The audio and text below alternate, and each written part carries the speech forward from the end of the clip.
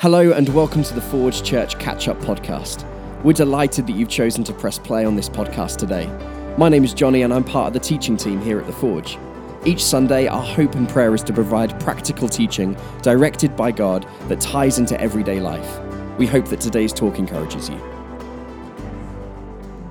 Well, hello everybody and welcome. I'm so glad that you've decided to join with us today, aware that with all of the new changes and all of the new challenges, that can probably involve a lot more anxiety as well. And so I really want to encourage you to connect in with each other and connect in with us as well online. We miss you and we're really looking forward to being able to get back to normal as soon as we possibly can. But we're starting a brand new series today called This Changes Everything. We had no idea when we wrote that title a couple of months ago that it was probably going to be as impactful as it is in today's situation. That everything really has sort of changed for everybody. But on the lead up to Easter, we want to look at 3 different chapters written by a guy called Luke, who was a doctor at the time of Jesus, one of Jesus's followers. 3 chapters that had an event within them that really changed everything for everybody. This changes everything. I wonder if you've thought that phrase at all in the last couple of weeks, whether it's the way you shop or the way in which you speak to people and communicate. We've certainly hit something that's changed everything for a lot of different people. But I'm reminded of the words from a guy called Charles R. Swindoll, a pastor from Texas, who once said this, maybe you've heard this before, that life is actually only 10% what happens and 90% how you respond to it. Life is 10% what happens, 90% how you respond to it. And maybe if the math's not quite spot on there, I think that says something really significant for us. I think it says that regardless of your current circumstances or our current circumstances, that there's another thing at play. There's our choices, our decisions, our attitudes towards things. And let's face it, actually there's been a whole bunch of different things that we've had to decide and choose maybe differently on. Again, as I say, maybe it's the way you shop or the way you buy or the way you decide to speak to one another. There's another quote that's done the rounds recently online, a quote from Tolkien in one of his Lord of the Rings books. The story goes with the young hobbit Frodo, the underdog, speaking up to this wise wizard Gandalf, almost pleading to him because he knows of this dangerous adventure he's forced to go on. And Frodo says this, "I wish it need not happen in my time," says Frodo. "So do I," said Gandalf, "and so do all who live to see such times. But it is not for them to decide. All we have to decide is what to do with the time that is given to us." Life is 10% what happens, 90% how we react to it. I wonder what decisions you've had to make differently. I know for me, in my house, with my housemate Sam, we've kind of had little discussions here and there around things that we really haven't discussed before, around when we need to put headphones in or when we shop or what we're going to buy and that kind of thing. Things that are actually relatively small in comparison to a lot of the choices and the decisions that other people are going to have to start making. Our choices and our decisions tend to come from somewhere. They tend to come from the values that we hold anyway. I mean, think about it for a moment. You know this. If you see somebody who has a really run-down car that's a bit battered and bruised and doesn't drive very well, but they decide to go on 5-star holidays every other year or whatever it looks like, chances are that shows what they value and what they value less.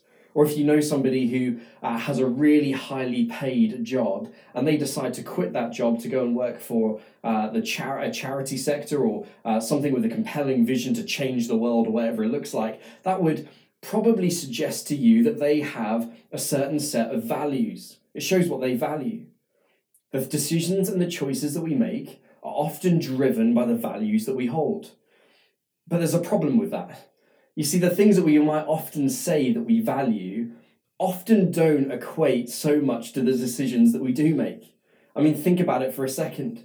You might say that you value honesty, but when it really comes down to it, when you have to have this really honest conversation with somebody else that's kind of difficult and awkward, actually maybe you value comfort a little bit more than honesty. Maybe you just value people being honest with you.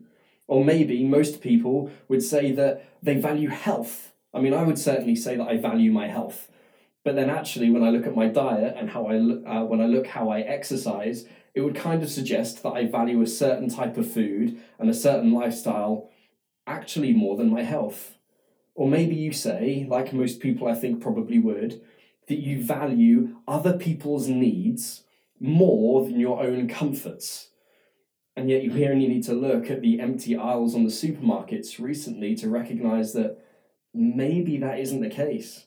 I mean, maybe you've been going around with your shopping trolley and maybe even understandably you thought maybe just an extra packet of pasta or an extra packet of whatever, and you're not hoarding anything, but you're just doing the wise thing by taking a little bit extra just in case.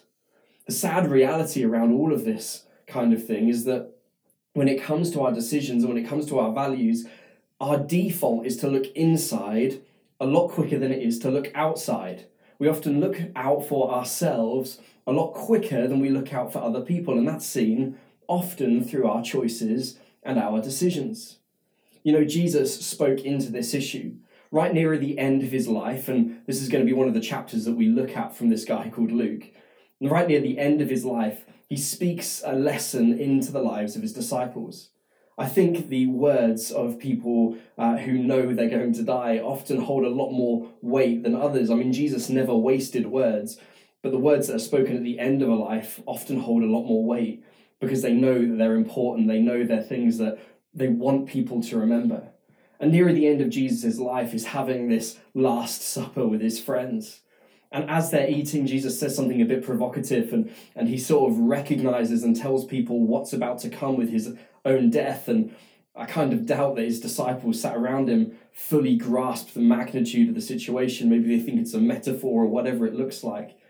But eventually an argument breaks out around who is the greatest among Jesus' followers. I mean, they're all debating it and saying, no, I'm the greatest. Maybe it came about because they were deciding who was going to get the last piece of bread or the last bit of roast lamb or jostling over where they're going to sit. I don't know. But they have this argument around who's the greatest. This is what it says.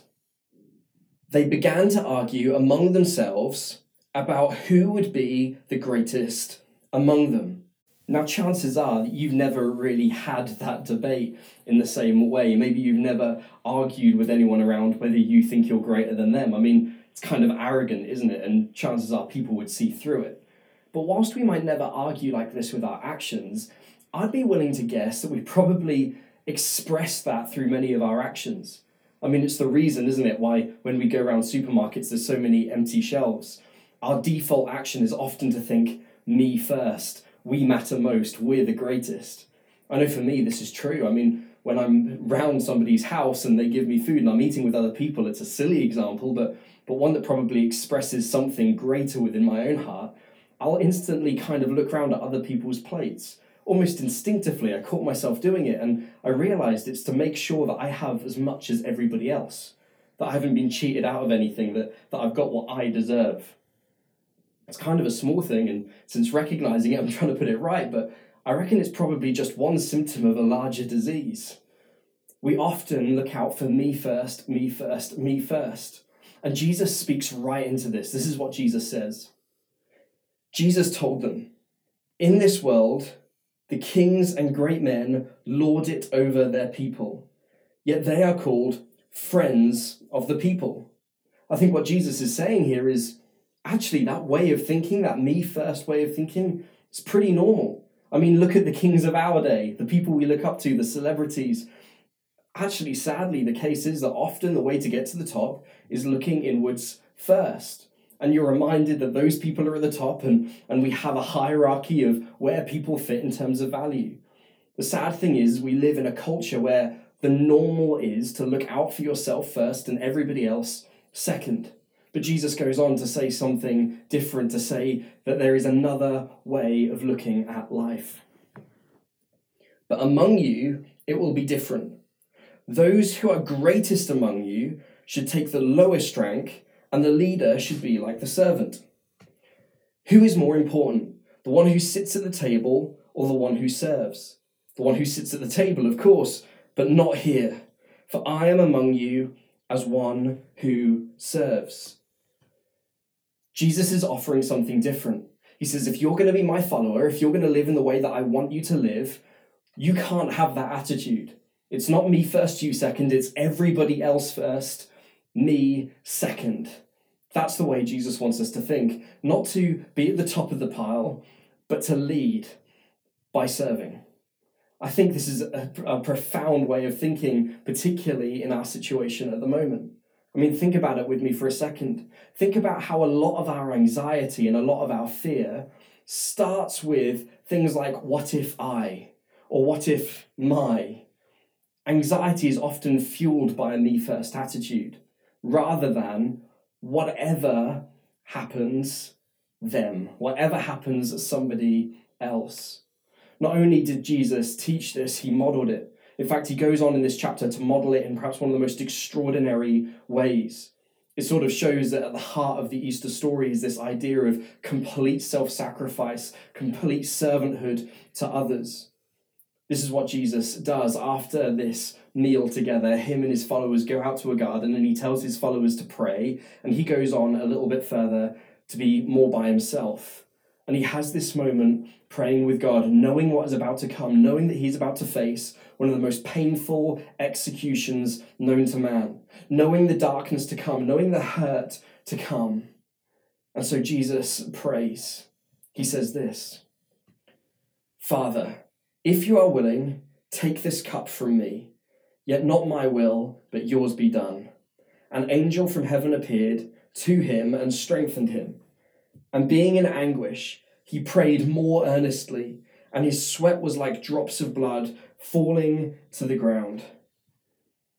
I mean, this moment where Jesus sweats blood, it was just to show this extraordinary amount of stress.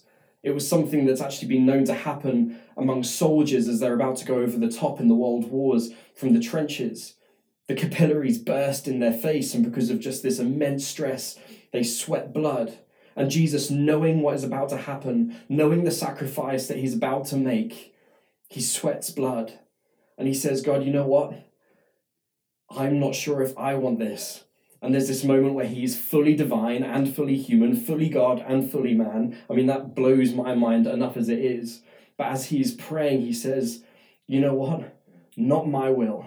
Not the will of the person who's fearing pain, but your will. Not me first, everybody else first.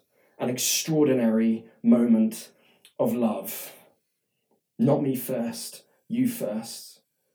And in the coming weeks, we're going to find out what happens afterwards. Many of us know the story of how he goes to the cross and all that that means. But right here, in this moment, and throughout all of his life, Jesus demonstrates a not me, but you first attitude. And think for a moment what that would look like in your life. I mean, if Jesus is calling us to live like that, imagine what it would look like if your house was known as the house that had a not me, but everybody else first attitude. I mean, imagine within your house as you're starting to live with other people in close proximity for an extended amount of time, if everybody in your household adopted this attitude of everybody else first, me second. Imagine what it would look like if you're going around a supermarket for your shop and you have an attitude that says, everybody else first, me second. I mean, imagine what it would look like when things start to normal again, if you'd use this time as a training ground to make this part of your thinking.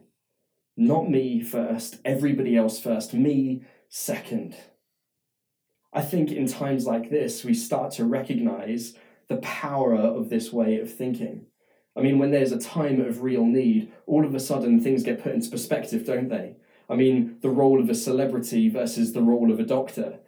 I mean, it doesn't take much to recognize how amazing staff like those who work in the NHS are. People who really do put everybody else first and themselves second. We start to recognize them as real heroes. We start to recognize that this way of thinking that Jesus tells us to live really does hold a really high value. Not me first, you first, me second.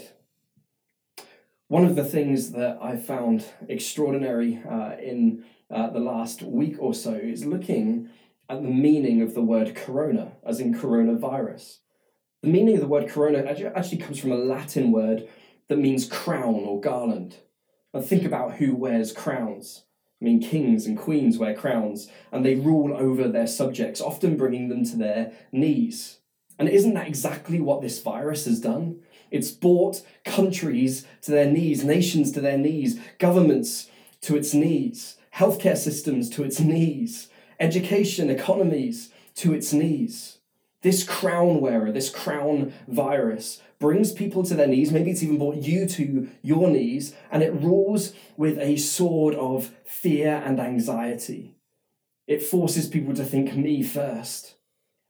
But Jesus shows a different kind of majesty, a different way of living. Jesus, who wears a different crown, not a garland, but a crown of thorns that pierces his head, offers something different. He says, no, I'm not going to make my subjects fall to their knees. I'm going to fall to my knees and serve my subjects. I mean, he literally does this. He literally kneels down and washes their feet. But also he kneels down, and for our brokenness, for our shame, he puts himself to defeat sin, to defeat fear, to defeat pain, to defeat illness, to make a way for redemption to come, to bring salvation. This was a different type of crown wearer, and he invites us into his kingdom. He invites us to live in this way. It's this way of choosing, this way of deciding, this way of thinking that really starts to change everything. That's all for this week. Thanks once again for joining us. We'd love to keep the conversation going, so why not check out Forge Church UK on Facebook, Twitter, or Instagram. Or go online at forgechurch.com where you can watch other content, find a next step, give financially, or see any details of what's currently going on in and around the Forge. We're looking forward to you joining us next time.